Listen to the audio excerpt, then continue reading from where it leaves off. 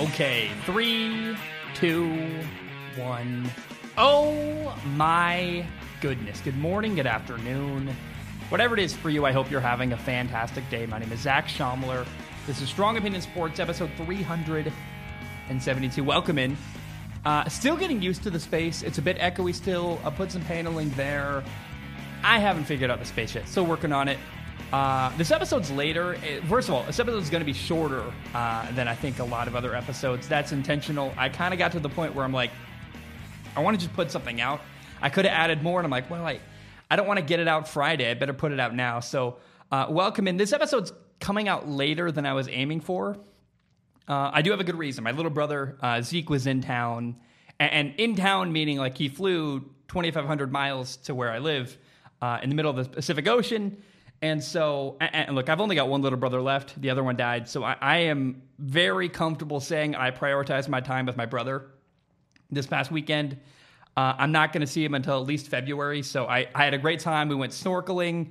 That was a big fear of mine. Kind of overcame that. We hung out, went to the beach. And look, if COVID shutdowns happen here, then it maybe could be even longer than February by the time I see him next. So I spent the weekend catching up with him rather than watching football. That meant that I did not start watching football until Monday, all day Tuesday, binging just football game after football game after football game. And I gotta say, I am already, and I say already, I didn't realize how lucky we were last year to not have a preseason. The preseason is just, I'm so glad they made it shorter. It's just frustrating me because I've never watched so much football and gotten so little out of it before this year. It's crazy to me where these are basically scrimmages and, where quarterbacks can be tackled. These are just, it's practices. There's not much going on. It's hard to get a read on it. And I'm like, man, I cannot wait till week one where we can finally read way more into what we're seeing. It's going to be so much more fun. But there are a couple big news stories today. Number one, the LA Rams have traded running back. Let me rephrase that. The LA Rams have traded for running back Sony Michel from the New England Patriots. Remember, the Patriots drafted Sony Michel in the first round 3 years ago in the 2018 NFL draft. And by the way, here's what New England got in the trade. It's very interesting. They only got 2 conditional late-round draft picks. Adam Schefter, it's not confirmed, but Adam Schefter has reported that those are a 5th-round pick and a 6th-round pick. There's a lot to unpack here. Number one, my immediate reaction when I found out this trade went down was excitement and kind of merriment. I'm like, oh, okay, awesome, because the Rams, a team that is gearing up for a Super Bowl run, really, really needed a running back. Earlier in the offseason, Cam Akers, their running back, tore his Achilles.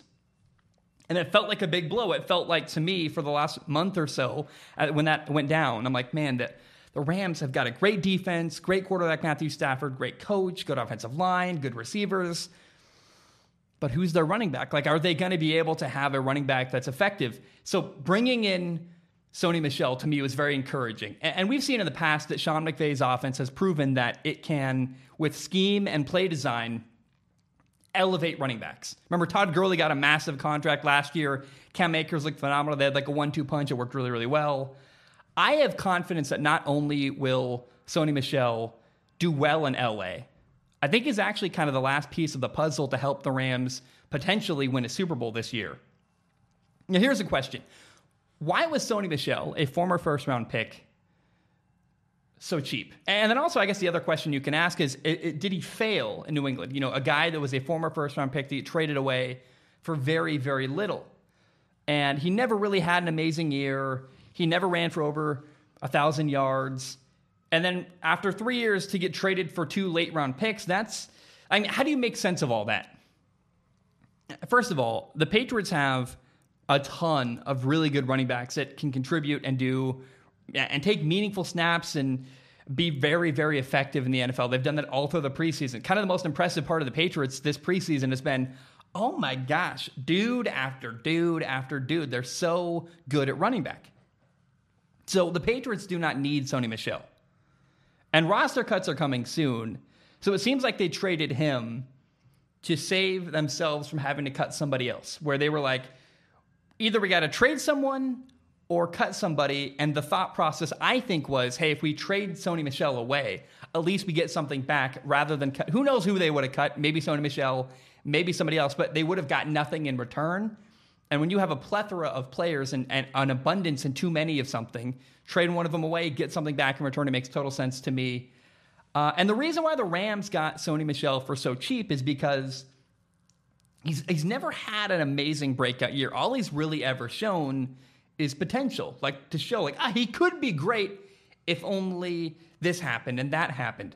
And the Rams are banking on the fact that they can get everything out of him, that they can help him reach his potential in LA. I'd love to see that. That'd be awesome. But I think this is a great trade for both sides. The Patriots got something in return for Sony Michel rather than cutting a running back, getting nothing back. And the Rams got a running back who hopefully can be a key focal point helping them achieve their goal of winning a Super Bowl.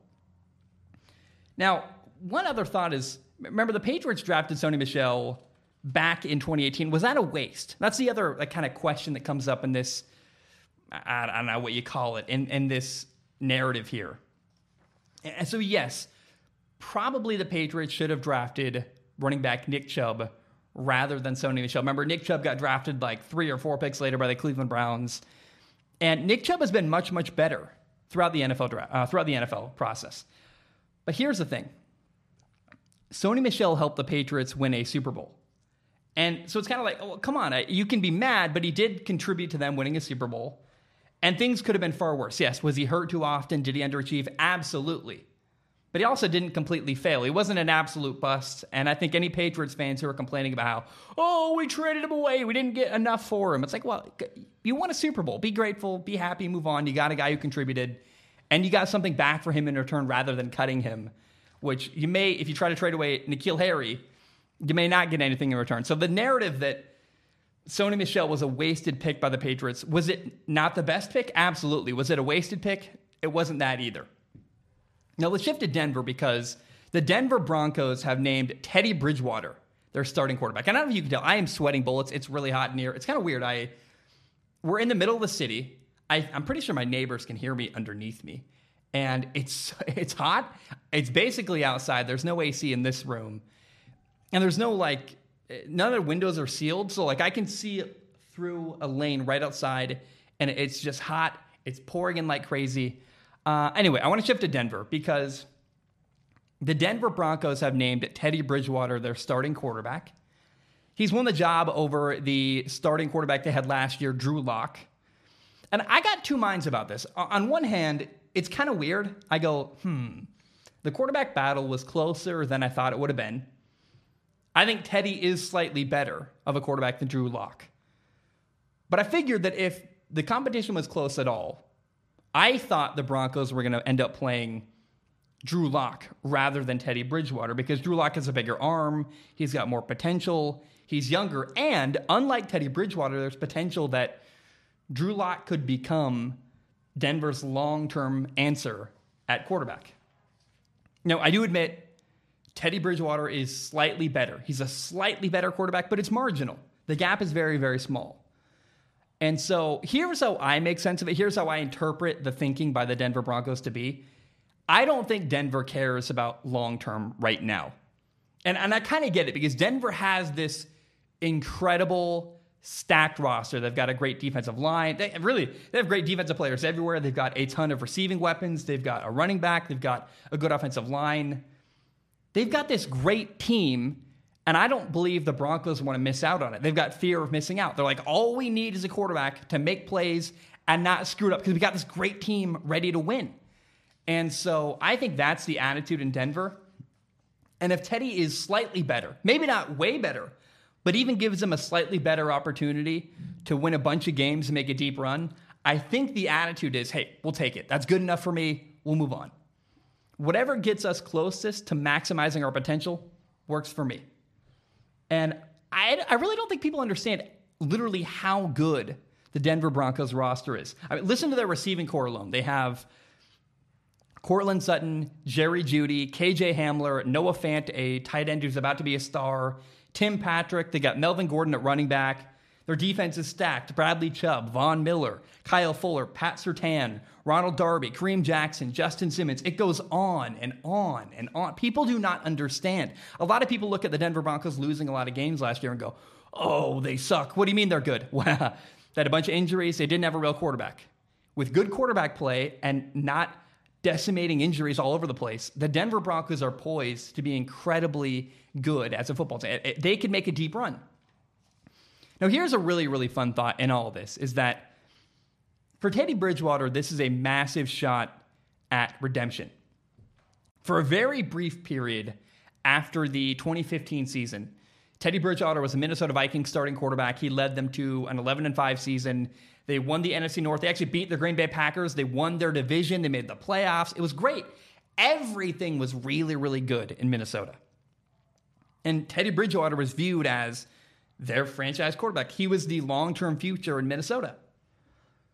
And then in 2016, he had this horrific knee injury, didn't play at all, was a backup in 2017. Then he played for the Jets. He backed up Drew Brees in New Orleans for a little bit.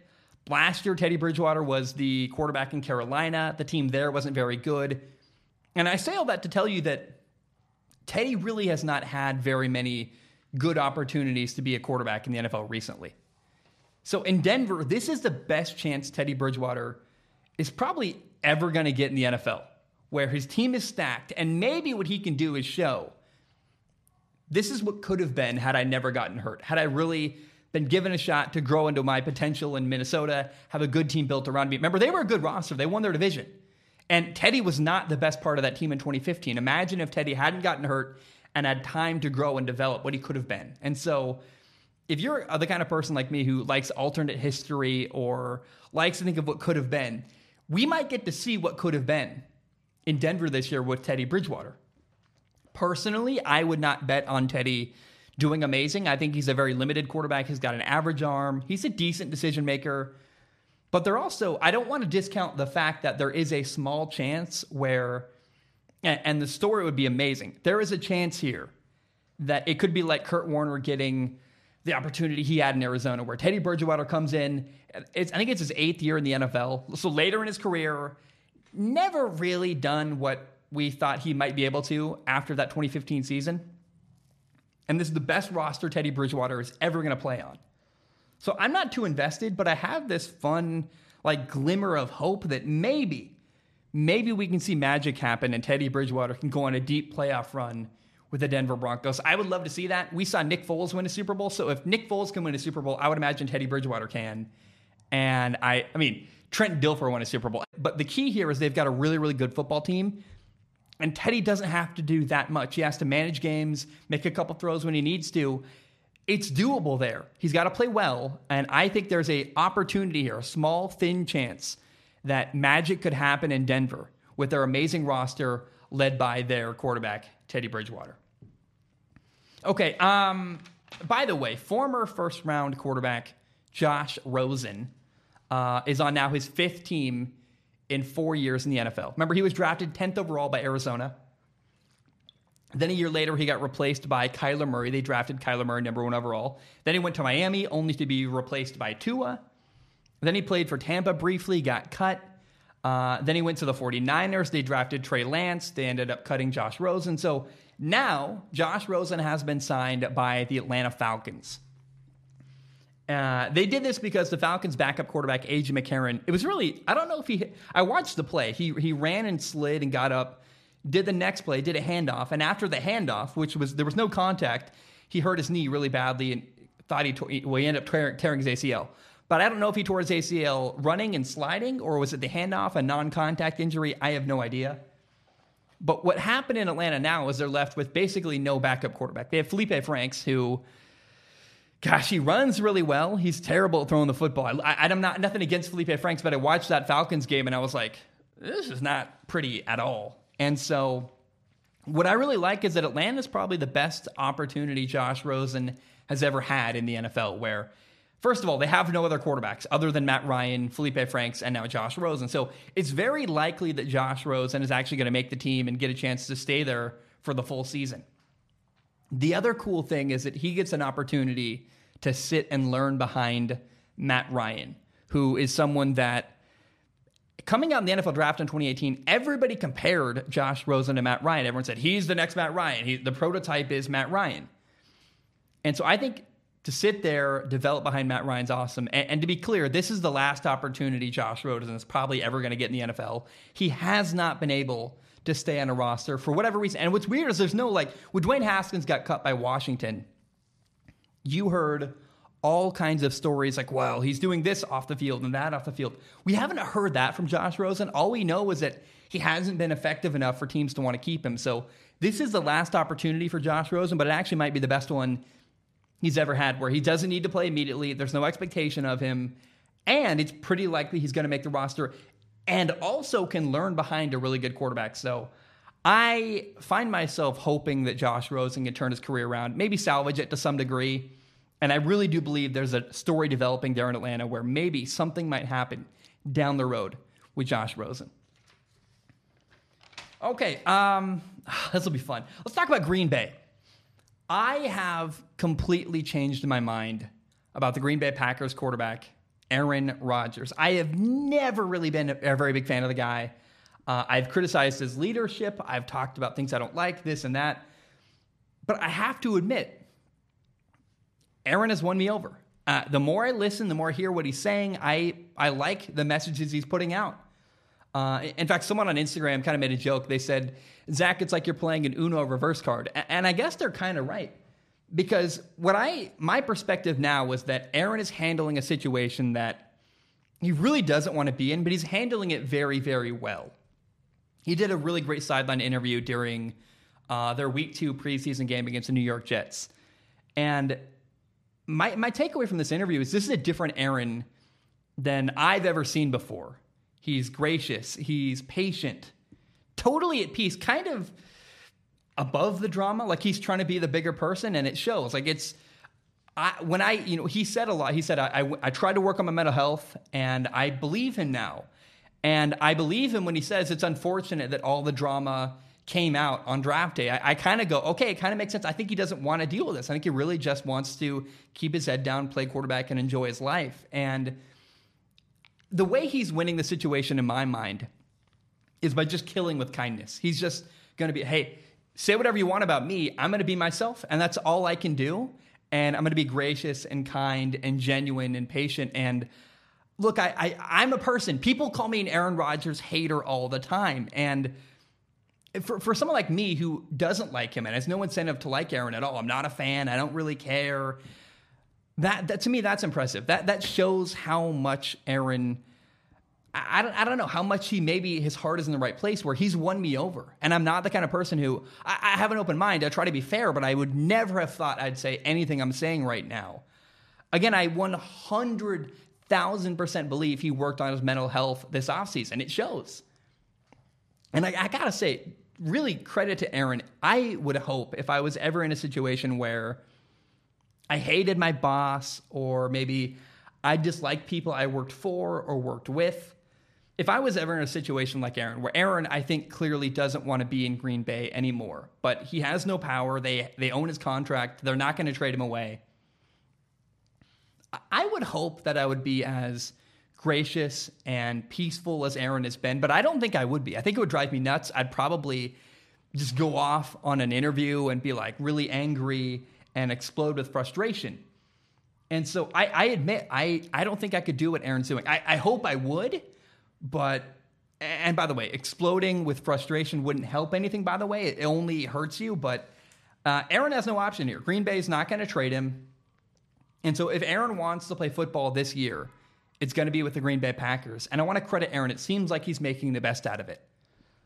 Either make it work in Green Bay, or he's literally got to retire.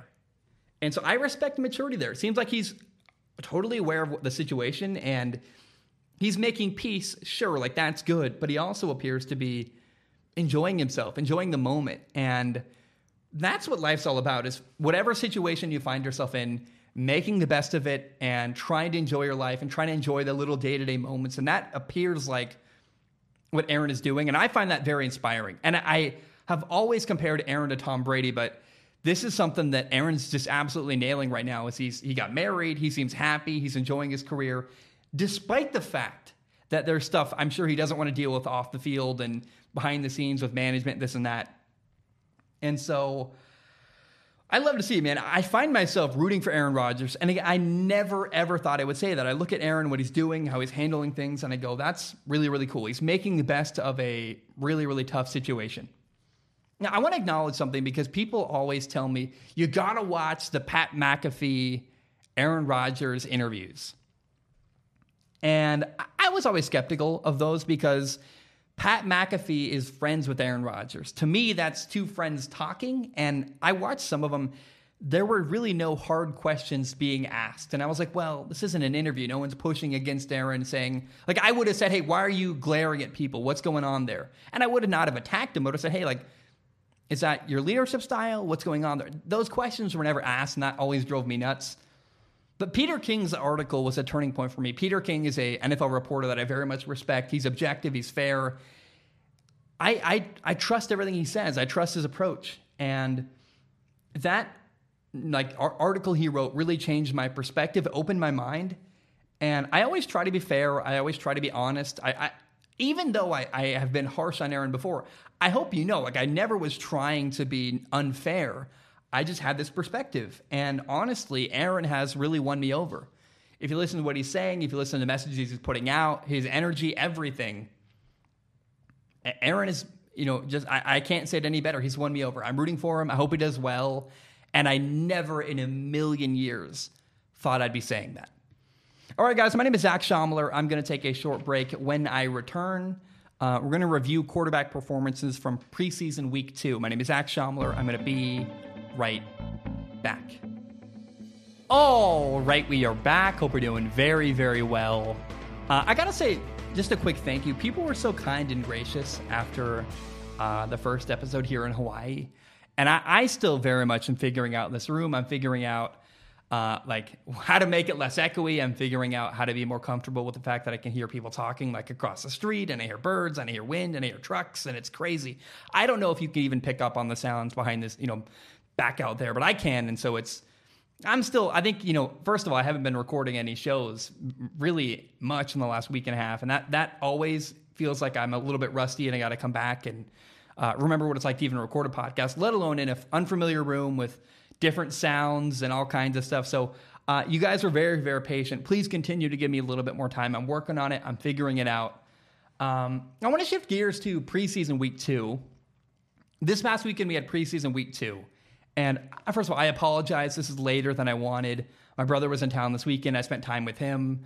I didn't start watching any games until Monday. Then I watched 10 NFL games. So here we are. Let's talk about them. 10, was it 10? Was it 11? I don't know. I want to start by talking about Mitchell Trubisky, though. He made his Bears return. Well, he made a return to Chicago, this time playing for the Buffalo Bills. It was very interesting. It was very exciting. He did very well.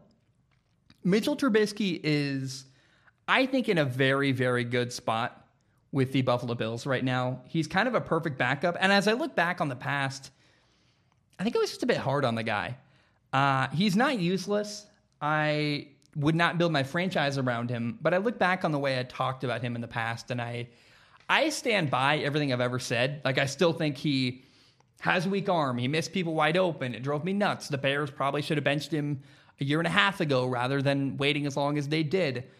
But I also look back on the way I said that stuff, and I think I was too harsh. I was probably very intense, and I regret not being more kind in the way I said that. Even if I'd said the same thing, I could have said it in a slightly different way. Now, in preseason week 2, Trubisky ran around a little bit. He threw a touchdown. The dude looked like he was having fun, which I think is very, very cool. And Mitch has a limited arm. He's never going to wow you throwing, but he's a very ideal backup. He's a guy who's played a lot of games. He's won games. I'm pretty confident that if Josh Allen got hurt for a game or two, he'd come in. They've got a great roster around him. He could win a game or two. I think he'd be okay. And so Trubisky right now, I think it's exactly where he should be. He's got a role that's helpful. He's a good backup. He's learning. He's having fun. He's playing in an offense he likes with people he likes. And he's got a very similar ability to Josh Allen with not the same. Josh has a better arm. He's a better runner. But Trubisky can run around a little bit and extend plays, very similar to the way that Josh Allen can. In fact, that he even can, because most quarterbacks cannot even do that. And so I think not only is he a really good backup, he's also a really good backup specifically for the Buffalo Bills, and the fact that his playing style isn't that far off of Josh Allen. And so I honestly was happy for Trubisky. I thought he did very well returning to Chicago.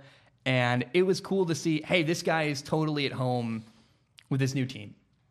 Now, the Chicago Bears, they named Andy Dalton their starting quarterback. I got to ask, and Bears fans, please feel free to write in, let me know. I wonder how you guys feel about that. How do you feel about Andy Dalton being your new starting quarterback in Chicago? Now, the Bears offense did basically nothing against Buffalo on offense. They played a ton with Andy Dalton. He had, I think, the entire first and second quarter. And the only good thing, in fact, yeah, he did play the entire first 2 quarters. He had an interception on the final drive. That's not really fair. It was kind of you're trying to make a play before halftime. I can forgive that. But the only good thing Andy Dalton did the entire game was he threw a deep ball to Rodney Adams. Rodney Adams made an incredible play, stole the ball away from a defender, ran for a long touch. I think 73 yards on the dot. And yeah, like that's a cool play. But I would imagine Bears fans didn't feel encouraged at all. I certainly did not about the Bears offense, where the Bears, even with their starters playing, just could not move the ball against Buffalo. It was like punt after punt after punt, fumble, punt, fumble. And I wonder how long Andy Dalton is going to be the starting quarterback in Chicago, because they got a really manageable schedule early on. In their first 5 games, Chicago plays the Bengals, the Lions, and then the Oakland. The Oakland. I'm always going to want to say Oakland. The Las Vegas Raiders. Those are all winnable games. You can win in Detroit. You can win against Vegas. You can win against Cincinnati.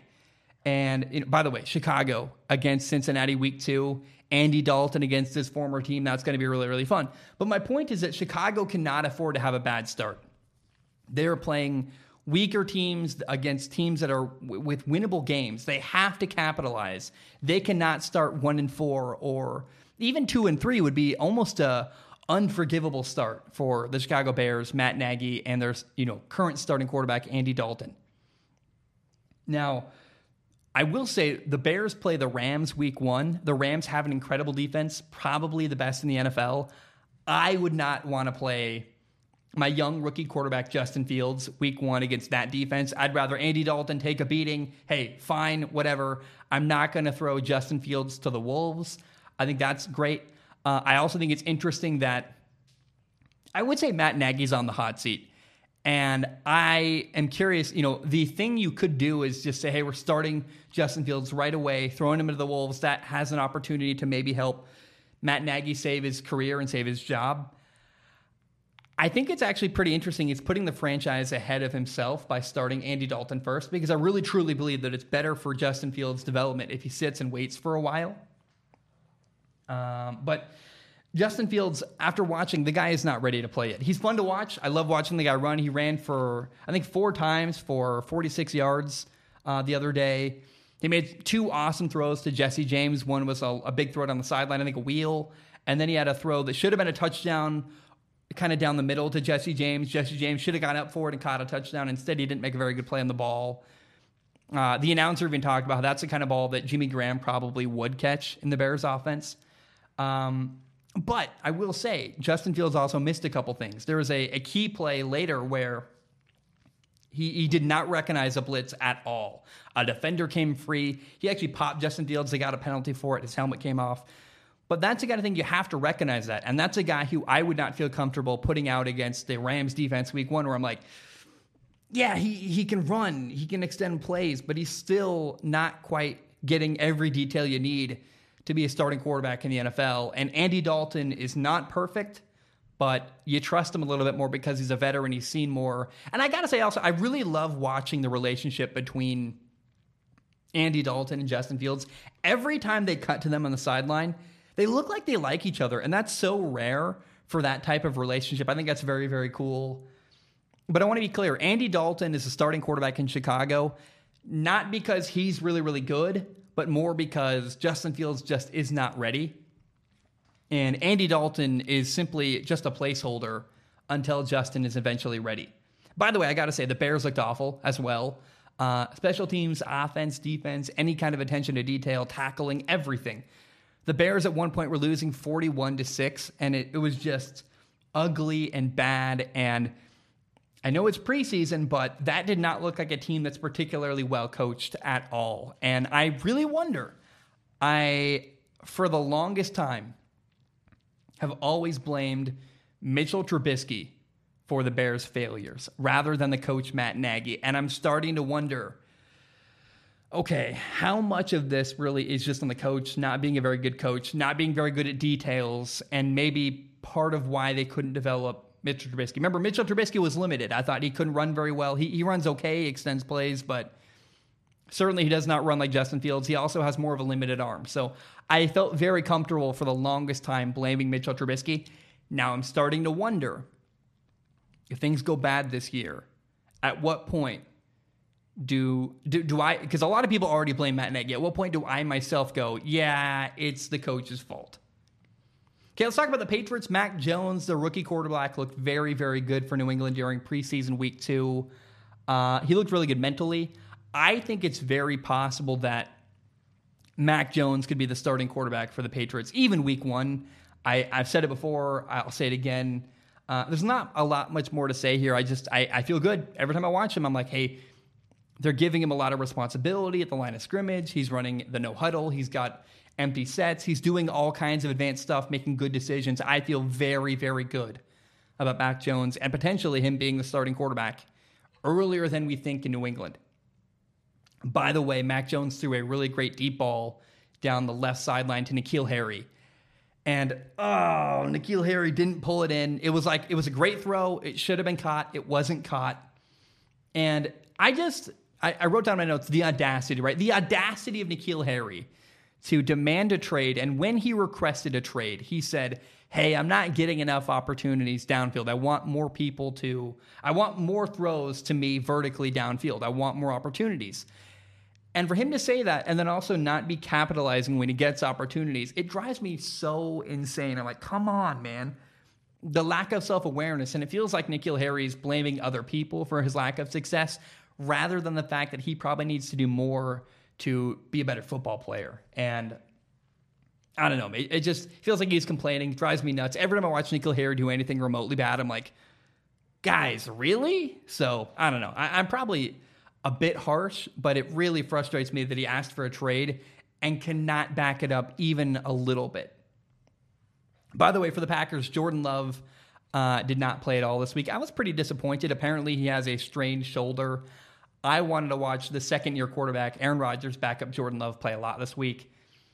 Did not get to do that against the Jets. That was sad. But we did see Zach Wilson, the Jets' rookie quarterback, playing against Green Bay. And he looked really, really good. He played 2 quarters. I stand by. I think that Zach Wilson is the best rookie quarterback out there right now. He's phenomenal. He's very, very good. He's accurate. He makes good decisions. He had a great play where it was a running play, but the corner was really, really soft. He just popped the ball out really quick to Corey Davis for, to steal like 5 yards. The way he extends plays is phenomenal. He looks like Joe Burrow or Kyler Murray outside of the pocket. He is good at, he made a great throw, rolling left, flipping his hips, throwing the ball to a running back on like a little chip route.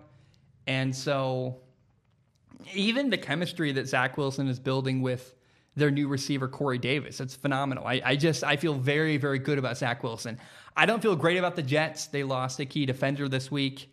And I think the Jets are a year or 2 away from being a really, really good football team. But I do think they found their quarterback, and I think Zach Wilson is better than Sam Darnold. They made the right move there.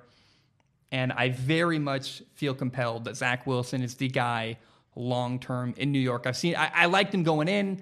I love him now. I like everything I'm seeing. I know it's only preseason, but I don't know what to say. When you know, and I know about him. He's phenomenal. He's a really good quarterback. Kind of like Kyler Murray stepped in the NFL ready to go. So did Zach Wilson. They're the same type of quarterback. I feel very, very good about Zach Wilson. I also watched Tua Tagovailoa play against Atlanta this week. Tua looked awesome. And I think expectations are really, really tough for Tua. I've had to adjust the way I view Tua. And when I did that, I went, oh, once I adjusted my expectations, it made total sense, and I felt way better about Tua and the way he was playing. Comparing Tua Tagovailoa to Josh Allen or Justin Herbert or even Trey Lance, it's not quite right, because Tua has a different style from those guys. He's not going to run around a bunch and throw deep balls off of his back foot. He's not that type of quarterback. Let me tell you, neither was Drew Brees. Drew Brees was not the kind of guy who ran for a bunch of yards or made all kinds of crazy throws in a tight window 70 yards downfield. No, he was quick and precise and accurate, made good decisions, got the ball out of his hands very quickly. Drew Brees always needed a good team around him. Thank goodness. Hey, Tua has that as well. When I watch Tua, I have to remind myself, yeah, he's more like Drew Brees than he is like Russell Wilson. And I got to say, I think I was a bit harsh last week when I talked about preseason week 1 for Tua. Tua really made only one mistake. He threw an interception in the end zone. Not good. You can't do that. But he only made one mistake, and I came down hard, called him underwhelming. I think part of that was I was harsh on that one mistake. The other part was I didn't understand I need to change my expectations for the kind of player Tua is. Yeah, when you compare him to Justin Herbert, it's not quite fair. It's not quite right. But I don't know. Against Atlanta, Tua moved really well inside the pocket, looked like a young Drew Brees, except left-handed. I was impressed, and he did good work. I walked away very, very optimistic, especially because I realized, oh yeah, Tua is more of a surgeon-type player where he's going to make good throws quickly, get the ball out of his hands, be accurate. And oh yeah, by the way, he's got a great team around him. A great defense, some good playmakers, Jalen Waddle, good running back or two. I still have questions about the offensive line in Miami, but I feel very, very good about Tua. The more I kind of change my framework and frame of mind and change my expectations for him, I go, oh yeah, why am I expecting him to run for 50 yards? That's not the kind of player he is. So there we go. Sam Darnold only played for one drive for Carolina this week. They got the ball really quickly on a turnover. They got the ball in great field position. He threw 2 passes, was 1 for 2. They got stopped on 4th and goal. Basically, with Sam Darnold, I learned nothing this week. We saw nothing. We got nothing. Nothing new happened. It was very, very underwhelming, and I was very disappointed. Not because Sam Darnold was bad, but because we just didn't see very much at all of Sam Darnold. Now, the Steelers game, Big Ben looked fantastic. If you're a Steelers fan, you got to feel very, very good. Pat Freiermuth had 2 touchdowns. Dwayne Haskins played the entire 4th quarter. He didn't get to do very much. The Detroit Lions had the ball most of the 4th quarter. They even got an onside kick, which gave them, literally stole an extra possession away from Dwayne Haskins. By the time he got the ball late in the 4th quarter, he really just had to run at the clock and manage the game a little bit, run at the clock. But Dwayne did very well. I remain optimistic about the future of Dwayne Haskins. He made good decisions. He made good throws. Now, quarterback space is limited in Pittsburgh. You have Big Ben, the starting quarterback. Mason Rudolph is the backup who will play. If Big Ben gets hurt, you want a guy who can play a little bit if Big Ben is out for a game or two. I think they trust Mason Rudolph a lot more than they trust Dwayne Haskins based on the amount they're playing Dwayne. And they view Haskins as a long-term investment. But then they have Josh Dobbs, who Big Ben really, really likes, Josh Dobbs basically acts like a coach. He's the 4th quarterback on the roster. He probably won't play. He hasn't played much in the preseason. He might play a lot in the final game, depending on what they do with their strategy. But I'm curious who gets cut here, because you hear a lot of stories about how Josh Dobbs really, really helps Big Ben prepare week to week. Are they going to cut him and then keep him on the practice squad? Are they going to make him a coach? I don't know. But I'm curious. I think Josh Dobbs is the odd man out because they like the potential of Haskins, but keep your eye on that. I'm curious if they keep 4 quarterbacks. Do they cut one of them? Do they cut 2? I don't know, but that's a story that's interesting to me is how many quarterbacks do Pittsburgh keep and which ones particularly do they keep? Okay, Buccaneers rookie quarterback Kyle Trask had a bad day. He had 2 interceptions, should have had more. He did have one that got tipped off a receiver's hand, so that was kind of unfair. But again, He should have had probably 4 interceptions because a bunch got dropped. And so, I don't know. He struggled with accuracy. He did not look good. It was ugly. And I have to report this because it's really important that young quarterbacks take advantage of every opportunity they get. And I felt like Kyle Trask simply did not do that in preseason week 2 against Tennessee. And we'll see if he develops into a better quarterback that they believe in. But I've heard a lot of talk like, hey, Kyle Trask is the future. He's amazing. And I'm like, what are you seeing that I'm not? Because I don't see it right now. And I don't know. We'll just give him time. It's too early, but what I saw last week in preseason week 2 from Kyle Trask was really, really scary and really, really bad. Okay, the 49ers. Jimmy Garoppolo and Trey Lance both played. Jimmy Garoppolo was fine. Was not good. He got one drive. I think it was like a 15-play drive, but on a 3rd and 12, threw a ball too high over the middle, got deflected, got picked off. And I, just watching, could not help but feel like drafting Trey Lance was absolutely the right thing for the 49ers to do. Jimmy G is just limited. Trey Lance can do way more. He's an explosive runner. He's got a bigger, better arm. Watching Trey Lance made me very, very confident. I felt like, yeah, okay. Not only did they do the right thing by drafting Trey Lance, they did the right thing by not drafting Mac Jones or Justin Fields. Justin Fields is similar to Trey Lance. I think Trey Lance has even more potential. And I look at what the difference between Jimmy Garoppolo and Mac Jones isn't good enough to draft Mac Jones over Trey Lance. I think Trey Lance potential is hilariously big. It's like, oh my goodness. And I am so convicted in the fact that he's the next kind of guy who's going to have a development, that looks a lot like Josh Allen, where it's ugly, it's rough early on, but it gets better and better and better. And by year 3 or 4, you're like, this dude might be one of the best young quarterbacks in the entire NFL. And that is Trey Lance. I like Zach Wilson a lot. I would even go as far as saying that Trey Lance has more potential than Zach Wilson does. Trey Lance looks like a Madden quarterback. Like, he's just so capable of so many things. Now, he's still learning. He had an interception where the ball bounced off a receiver's hands, got picked off. He had a play where he looked a little bit hesitant on a sit route over the middle where he double and then triple clutched it and finally threw the ball a bit late, got deflected, almost got picked off. So Trey needs patience. He needs time to develop. And the good news is the 49ers are very, very capable of giving him that. Jimmy Garoppolo makes it a perfect scenario where they've got a veteran quarterback who's decent, who they like, who they trust, who has won a bunch of games for them. And it allows Trey Lance to develop properly and not be rushed into duty too early. And I am all in on one thing. I totally have confidence that when Trey Lance, after he develops a little bit more, is going to be amazing. He is going to be one of the guys we talk about the same way we talk about Josh Allen and Justin Herbert. Trey Lance is that kind of guy.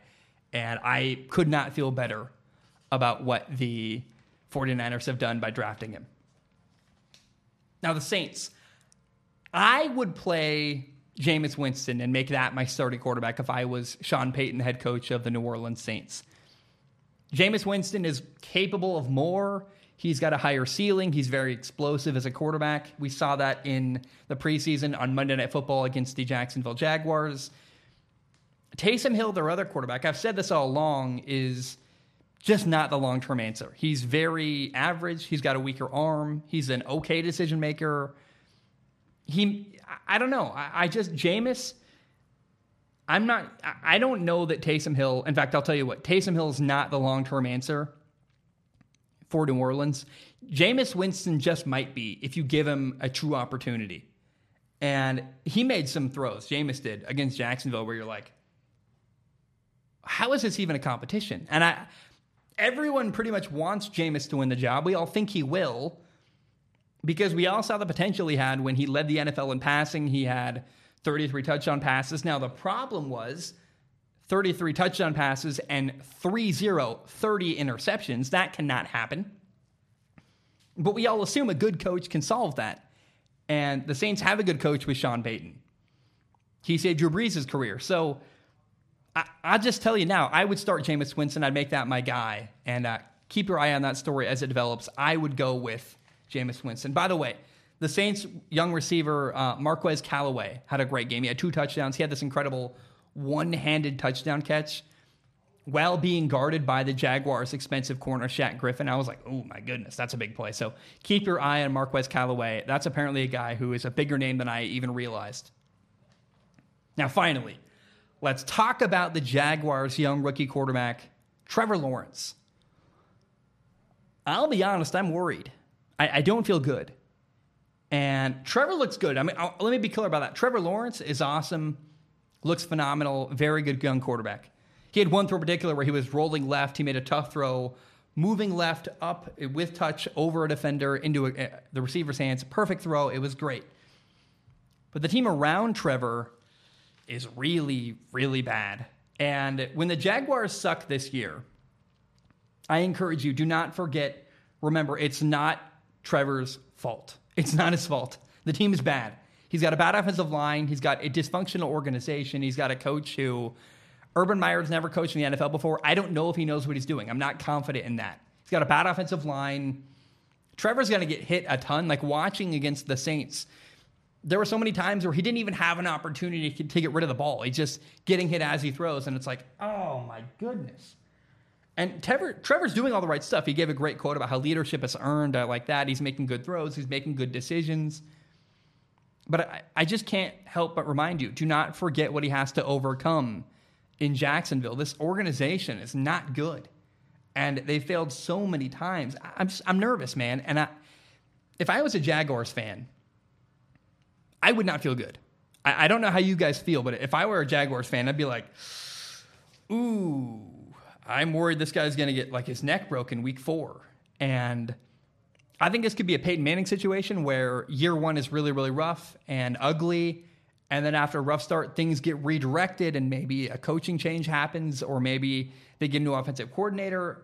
And maybe in year 2, things are better for Trevor Lawrence. But right now, things are bad. And I just want to remind you, if the Jaguars are terrible this year, I'm telling you now, it's not Trevor Lawrence's fault. The same way it wasn't Gardner Minshew's fault when they were literally tanking and Gardner Minshew had no help around him at all.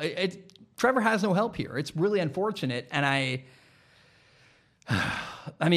think they got their quarterback. Trevor looks pretty good. He's young. He makes good decisions. He makes good throws, but he has no help at all. And I just encourage you, do not forget that when you watch the Jaguars this year. It'll be tempting to go, oh, Trevor's bad. He's not good. He's not this. But no. None of this is Trevor Lawrence's fault. He's been given a horrible hand and is trying to make the best of a really bad situation. All right, guys. 45 minutes in. I love you so much. I appreciate you. That's all I have for today. Got another episode literally in the can right now. I'm excited, working on all kinds of stuff. Now I'm free. My family is gone. I have 6 months now of peace and freedom. I live far away from everybody I know. I can work every single day. No one can bother me. No one's going to invite me to dinners. There's no obligations. There's nothing. I can just work happily at my desk every single day from here until the foreseeable future. So expect lots of content coming. I love you. I appreciate you. Hope you have a great day. Bam, we are done.